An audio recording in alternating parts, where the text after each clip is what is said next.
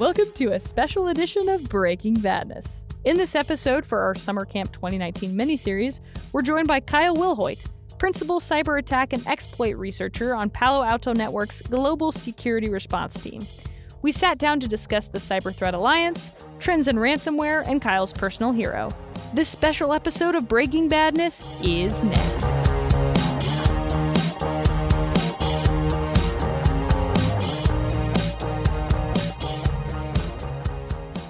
So Kyle, thank you so much for being on our podcast today. Thank you for having me. Yes, of course. We've missed you. It's so nice to see you in person. I know, it's great. It's great. wonderful. Seeing you in Vegas and not in Seattle. Yeah, it's weird. It is. I prefer Seattle. Oh, I wholeheartedly agree with that. Well, so let's just jump into a few questions here, and It's just meant to be a reflection, and I always like to start this out on a positive note too, and not just go right into like the all doom the and gloom, stuff. the FUD. Yeah, we have plenty of time for that. You know? There's that's the easy stuff. That's the easy. Yeah, that's the low-hanging fruit. It is. So I like to just ask, what is something as an industry we've improved on or changed in the past year? It's actually a good question, and one that I am intimately familiar with, primarily because at Palo Alto, we have something called the CTA that we participate in, the Cyber Threat Alliance. And what that is, it's basically a consortium of actual competitors. So for instance, like Palo Alto's on there, Cisco's on there. There's researchers from all these different organizations that are on the surface competitors, but on the background, we're trading intelligence to ultimately protect our customers better. So for instance, if there's a new campaign that someone on my group is tracking, we'll go out and actually start to trade, or not trade, but give that information early to some of the other organizations, some of our competitors, in order for them to start developing protections in their products going forward. So I think that's a humongous step forward. And to be quite frank, something that is long overdue. Something that the only way that we're going to get better for intelligence enrichment and intelligence collection is by going out and having those relationships formed and leveraging those in several different ways. So Absolutely. I think that's the huge one. That's really cool, and maybe it's an overdone discussion point to say that the threat actors are working together on the cyber criminals. Why not us? Why not us? Exactly. It's a step past the ISACs in a sense. So that's really cool that you're all doing that. You know, it's truly like kind of quote unquote boots on the ground, right? It's researchers that are actively doing the collection and the enrichment of the data. So they're truly like gaining access to that data and I mean, it's really good information that we can ultimately protect all of our customers better, which is ultimately everybody everybody wins. Yeah, exactly. Absolutely. A win-win-win, as they say. Exactly. Yeah. So on the reverse side of that, where's the room for improvement? What should we be doing better? I think first of all is logging. One thing that I still notice, still a problem across organizations all over the planet, is the lack of logs. Logs from not just an incident response perspective, right, to try to put the pieces back together after an incident, but also to be able to proactively start to hunt and look for stuff on networks. That's a huge piece. And granted, logs can come from many different places, right? Meaning logs can come from the endpoint itself. It could also come from like a product environment, like domain tools, for instance. I'm not just referring to a log off of an endpoint. I'm referring to logs in general, data in general. Absolutely. So I think a lot of it comes down to having access to that data is the biggest thing, specifically from a self-serving perspective. For me as like an intelligence person, and I want all of the data. So for me, it's access to that data, and I think that we can get much better at not just gaining access to that data, but also facilitating that access, right? Making it easy to access, and that's one of the great things about like Iris, for instance, is the access to that data is easily accessible, and the interface is nice to do that. It's a perfect example of what we need more of, in my opinion. Oh, perfect. Well, thank you for that compliment, too. Appreciate it. All right, what else do we have here? Lots of great questions, but let's run through some more. So, again, maybe another overdone question, but what's the greatest threat that you see to the industry at this point in time? What keeps you up at night? There's a lot, unfortunately, but I would say, like, a lot of people would go out and they'd say, well, nation-state espionage groups are the biggest thing, and yeah, those are concerning, but those are edge cases, and they're very much targeting very specific industry verticals, et cetera. What I would honestly be most concerned about, and what I witness the most from, like, customers across the globe, not just at Palo, but everywhere, is ransomware. And I know, like, it's super easy in most cases to be able to thwart ransomware attacks and all of the things associated with that. But it's still so very effective, primarily because host-based and endpoint-based protections aren't really up to snuff to some degree to be able to catch the activity for ransomware. But additionally to that, the ransomware actors themselves are starting to develop really unique ways to infect their victims, and they're chaining it with additional infection methods. So you're seeing like ransomware actor groups and targeted groups that are leveraging ransomware against victims. We're watching them take specific cues from nation-state espionage actors that get published by like Palo Alto, for instance, and all these companies. So like we'll go out and we'll find an actor group, we'll publish their TTPs, their methodologies for attack, the technology they're leveraging, procedures they're leveraging, etc. And then they'll take that and weaponize it in their own campaigns. So we're almost watching them leverage the capability, like what we're publishing, and then they're getting smart to it. So it's a byproduct, which is really strange. But I think ransomware ultimately is one of the still biggest threats. I mean, there was an attack I think I saw yesterday against another city somewhere, and it was some I don't remember exactly. It's turning into a bad joke. Yeah, it comes up weekly. It does. It really does. Bad. And it's usually those organizations or municipalities that aren't. You have these people that are potentially not trained to be security folks. And they don't have the budget, to be quite frank, to be able to then go out and retain one of the big firms to go out and do incident response, et cetera. So they're oftentimes relegated to performing incident response for themselves, which is oftentimes not terribly accurate. But absolutely. Yeah. Well, thank you for all that information. That's super helpful. Yeah, no problem.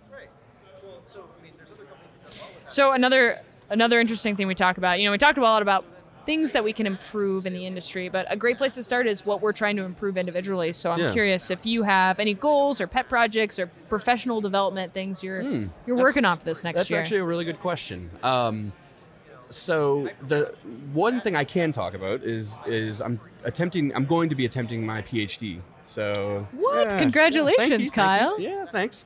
So I'll be starting that before too long. I'm just kind of putting all the ducks in a row for that because that's a lot. There's a lot to that. Aligning it with work and all of that stuff. So I'm in the process of starting that progress. So yeah, it should be good. That's very exciting. I'm hoping exciting. to start it in 2020. So. Okay, congratulations. Yeah, thank you. Thanks. Dr. Kyle. It's got a nice ring to it. No. Change your Twitter handle. Dr. Kyle. Yeah, right. Yeah.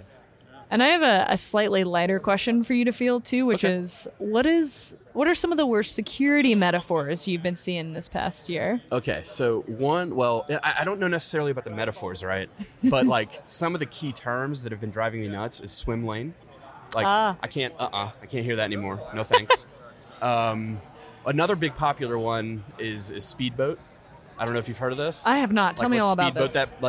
Kelsey, we need to speedboat this problem. That means we need to get going on it now. We don't need a slow, a you don't want to rowboat this project? Yeah, we don't want to canoe this project. We want to speedboat this baby. And that's part of, we got to speedboat it. Oh my. Yeah. So those are the two that are painful specifically for me. But when I hear them, I get a little cringy. Okay, that's fair. Yeah. I have a good metaphor. Well, it's not a metaphor, but a new saying that I heard recently that I'd love to share with you. I would love to hear it.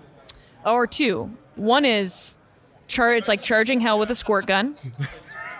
And the second one is when somebody is able to befriend anyone or just is extremely social, can solve any problem, you could send them into a closet full of shit and they come out riding a pony. So that's what I have for you. I use those. I have there to you use go. Those are good. Yes, run with those. We'll have to speedboat those.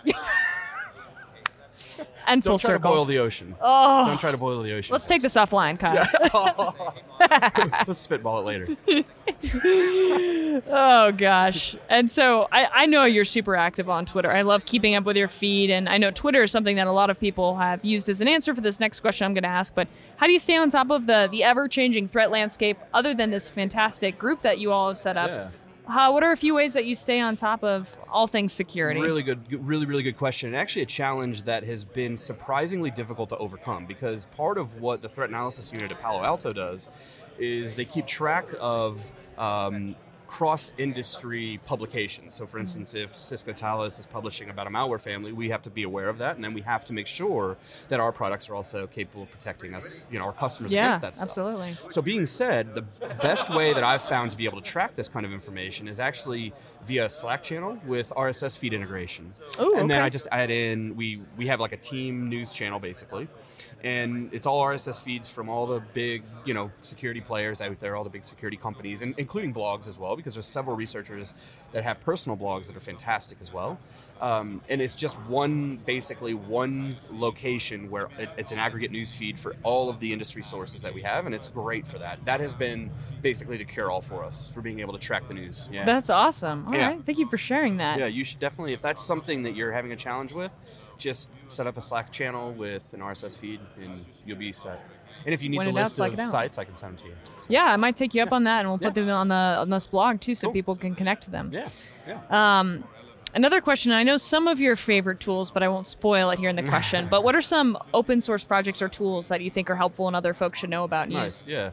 So one of my, and this isn't necessarily open source, but it's free, at least the consumer version is free. Maltego is a big one for me.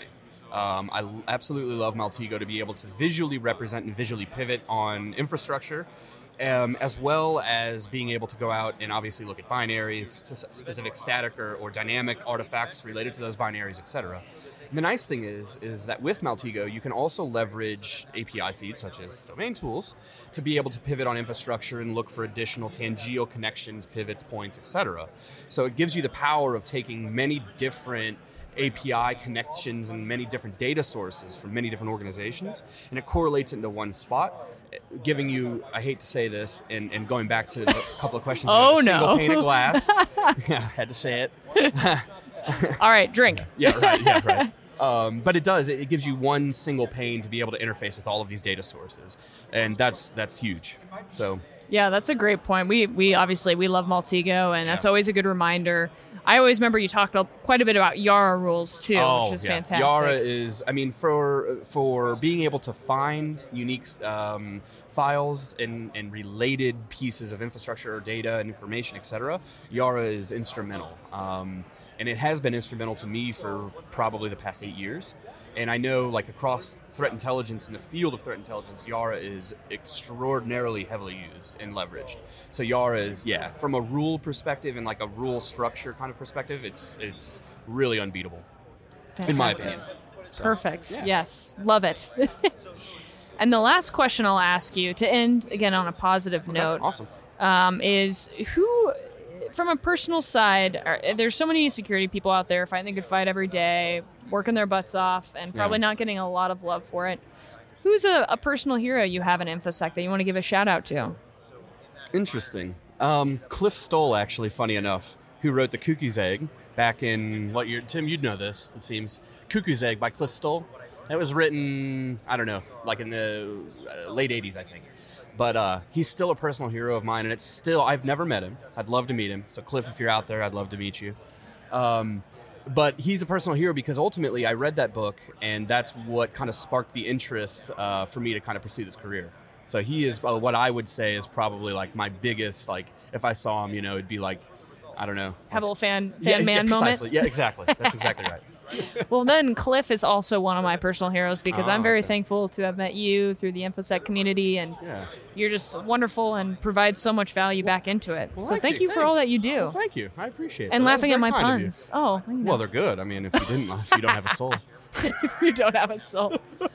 Well, Kyle, thank you so much for your time. Yeah, thanks really for having me, appreciate Kelsey. it. Always good to talk to you. Always great to catch up. Thanks. Same. Thank you. That's about all we have for this week. You can find us on Twitter @DomainTools. All of the articles mentioned today will be included in our blog post, which can be found at blog.domaintools.com. Catch us every Wednesday at 9 a.m. Pacific Time when we publish our podcast and blog. That's it for this week. We'll see you again next week on another episode of Breaking Badness. Until then, remember, don't drink and click.